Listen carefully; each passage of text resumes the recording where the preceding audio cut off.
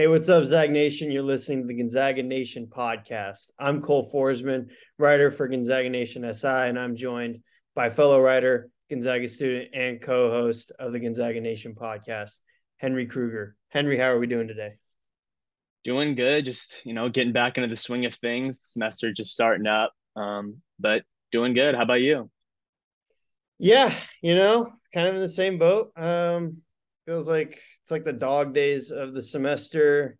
Um, I don't know, sports itself. It's like college basketball is great. The NFL is winding down. That's kind of sad point. But yeah, just kind of looking forward to better weather and more basketball Yeah, around the country. So yeah, I don't know. It just feels like, yeah, in a low point right now, at least in Spokane. definitely, and kind of with not there wasn't a game here over the weekend. Not much going on. I don't think men's or women's played here over the weekend. I think maybe the women won the road too. Could be wrong. Um, but yeah, just not a ton going on. Yeah, the Zags, they were on the road, of course, we know, on Saturday against St. Mary's. Um, yeah, Zags led by double digits at one point, but the Gales came back to win it in overtime behind Aiden Mahaney in his brilliant second half. I don't know, watching that game from home, it, it was weird to watch. It felt like Gonzaga had control, and then all of a sudden, here came St. Mary's slowly but surely. I don't know what was that like watching for you, wherever you were. Yeah, I mean, I was watching it at home. It really just felt like this one kind of got away from the Zags. Like you said, they led for most of the game, even by 11 points midway through the first half. And at that point, I was kind of like, maybe we underestimated the momentum Gonzaga had coming off its win against Santa Clara. But St. Mary's hung around and they lingered around, and that's something that a number of these WCC teams have done this season. And Aiden Mahaney got hot, brought them back into the game, kind of reignited their offense, and there wasn't much the Zags could do about it. So I mean, it was a tough way to lose for sure. Definitely an epic collapse for Gonzaga. Um, but yeah, I mean, what did you think? Obviously, you were watching it, covering the game. You Yeah, noticed kind of the same thing. yeah. Up 11. It didn't feel like up by a whole much, and that it really was just because St. Mary's wouldn't. I mean, Gonzaga got out to that 11-point lead because they played fast. They got the Gales. I mean, the Gales started like I think four for I don't know, terrible start shooting, and Gonzaga just did what they did. They took advantage of it really quick.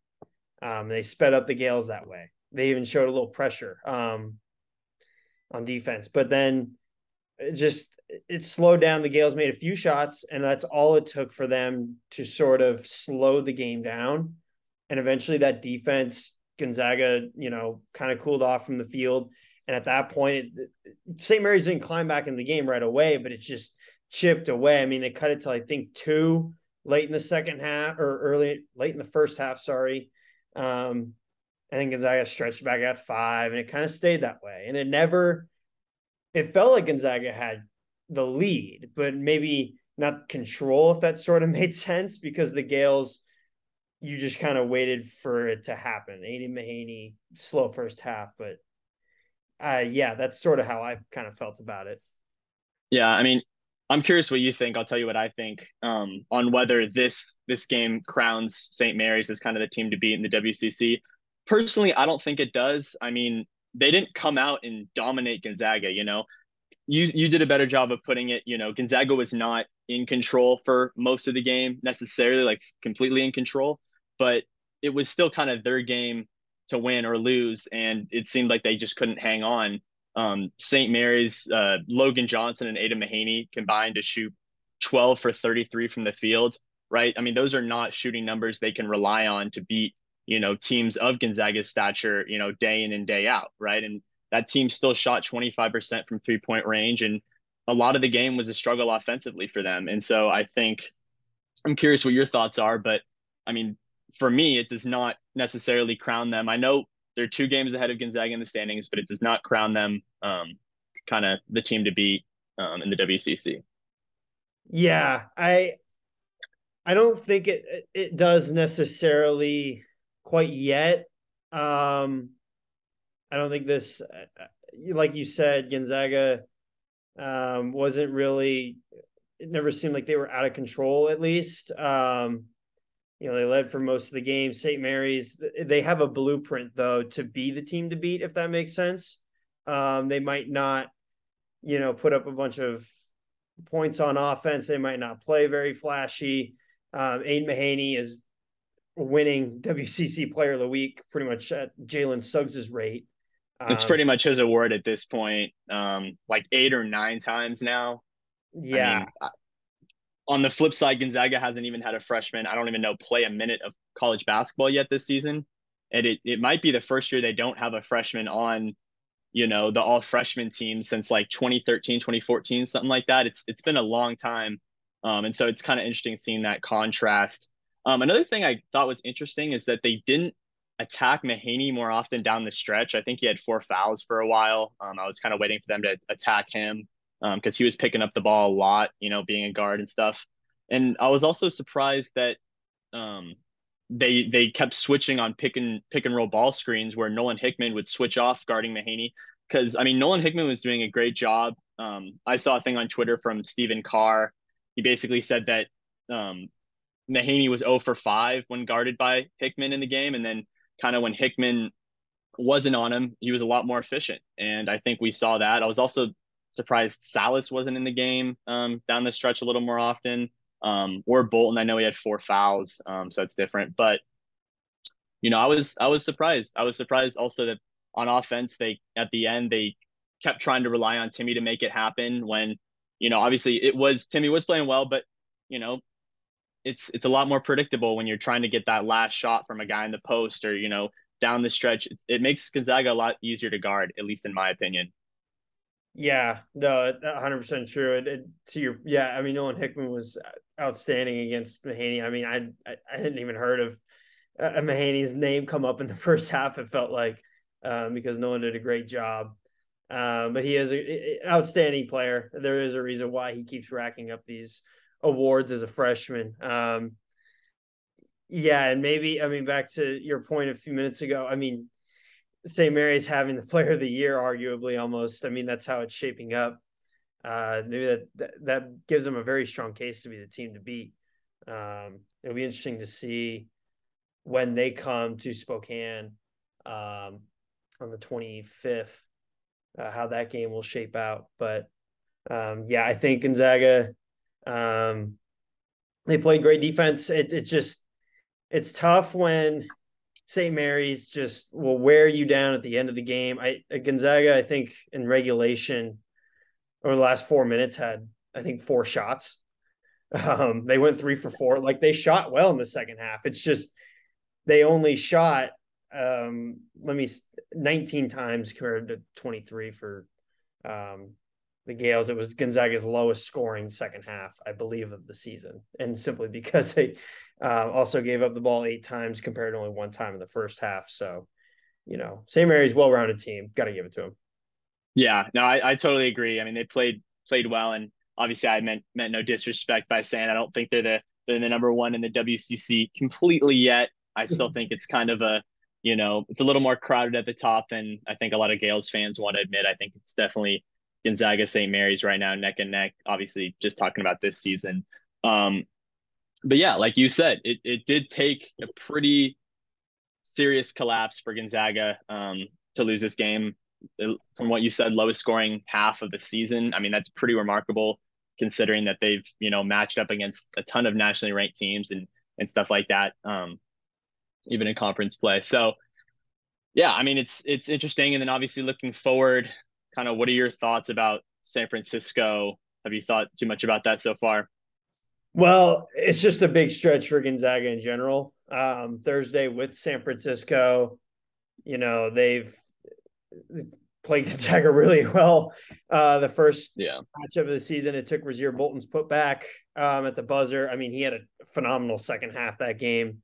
And right now, the Dons in the standings.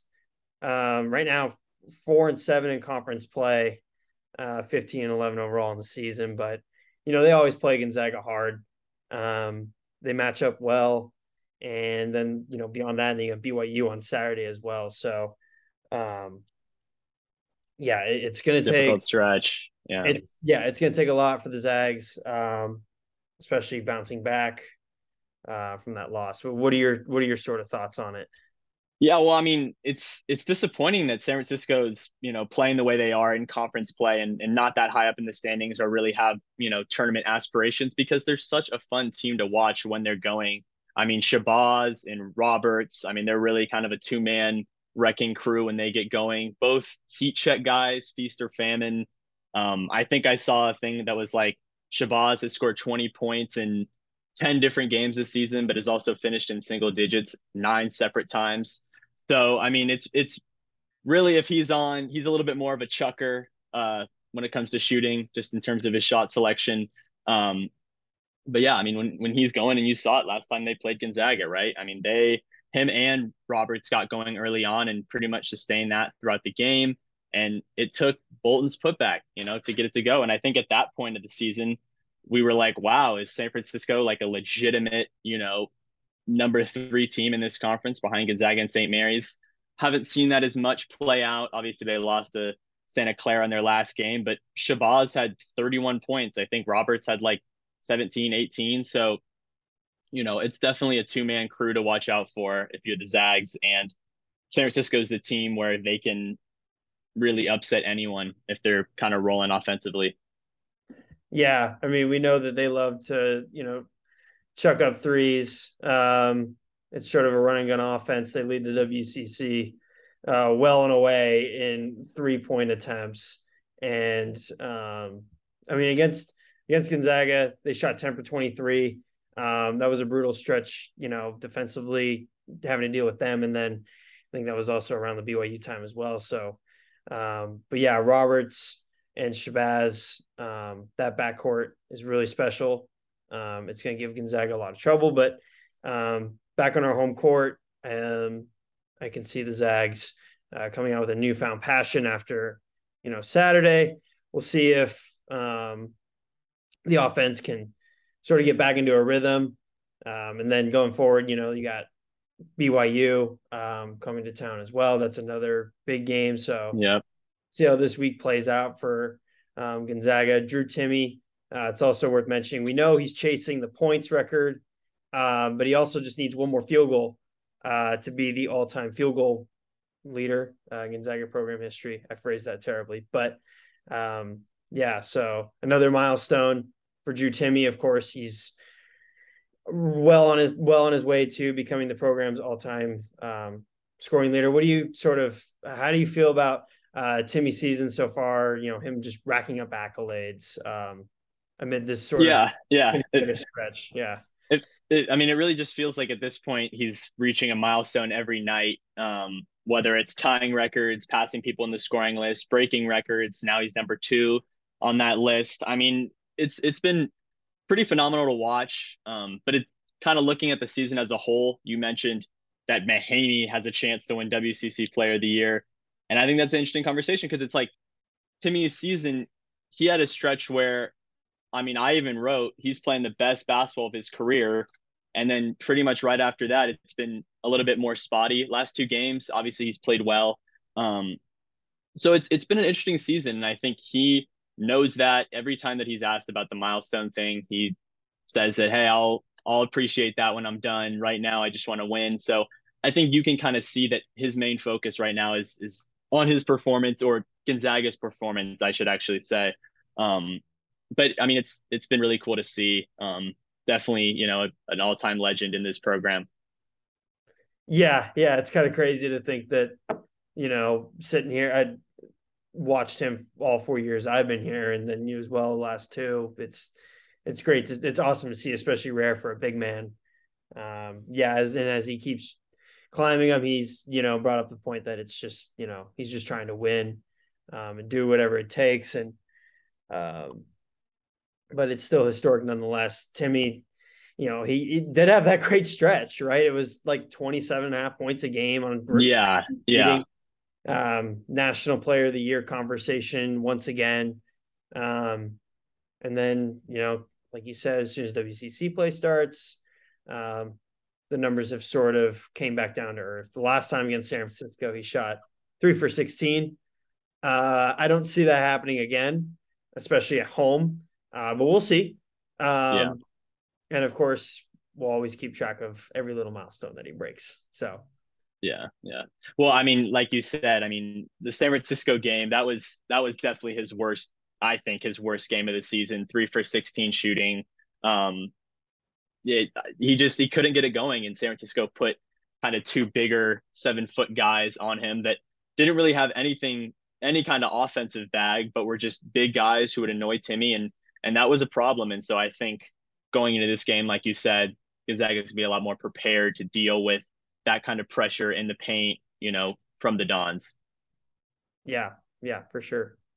We'll see how that plays out on Thursday at 6 p.m.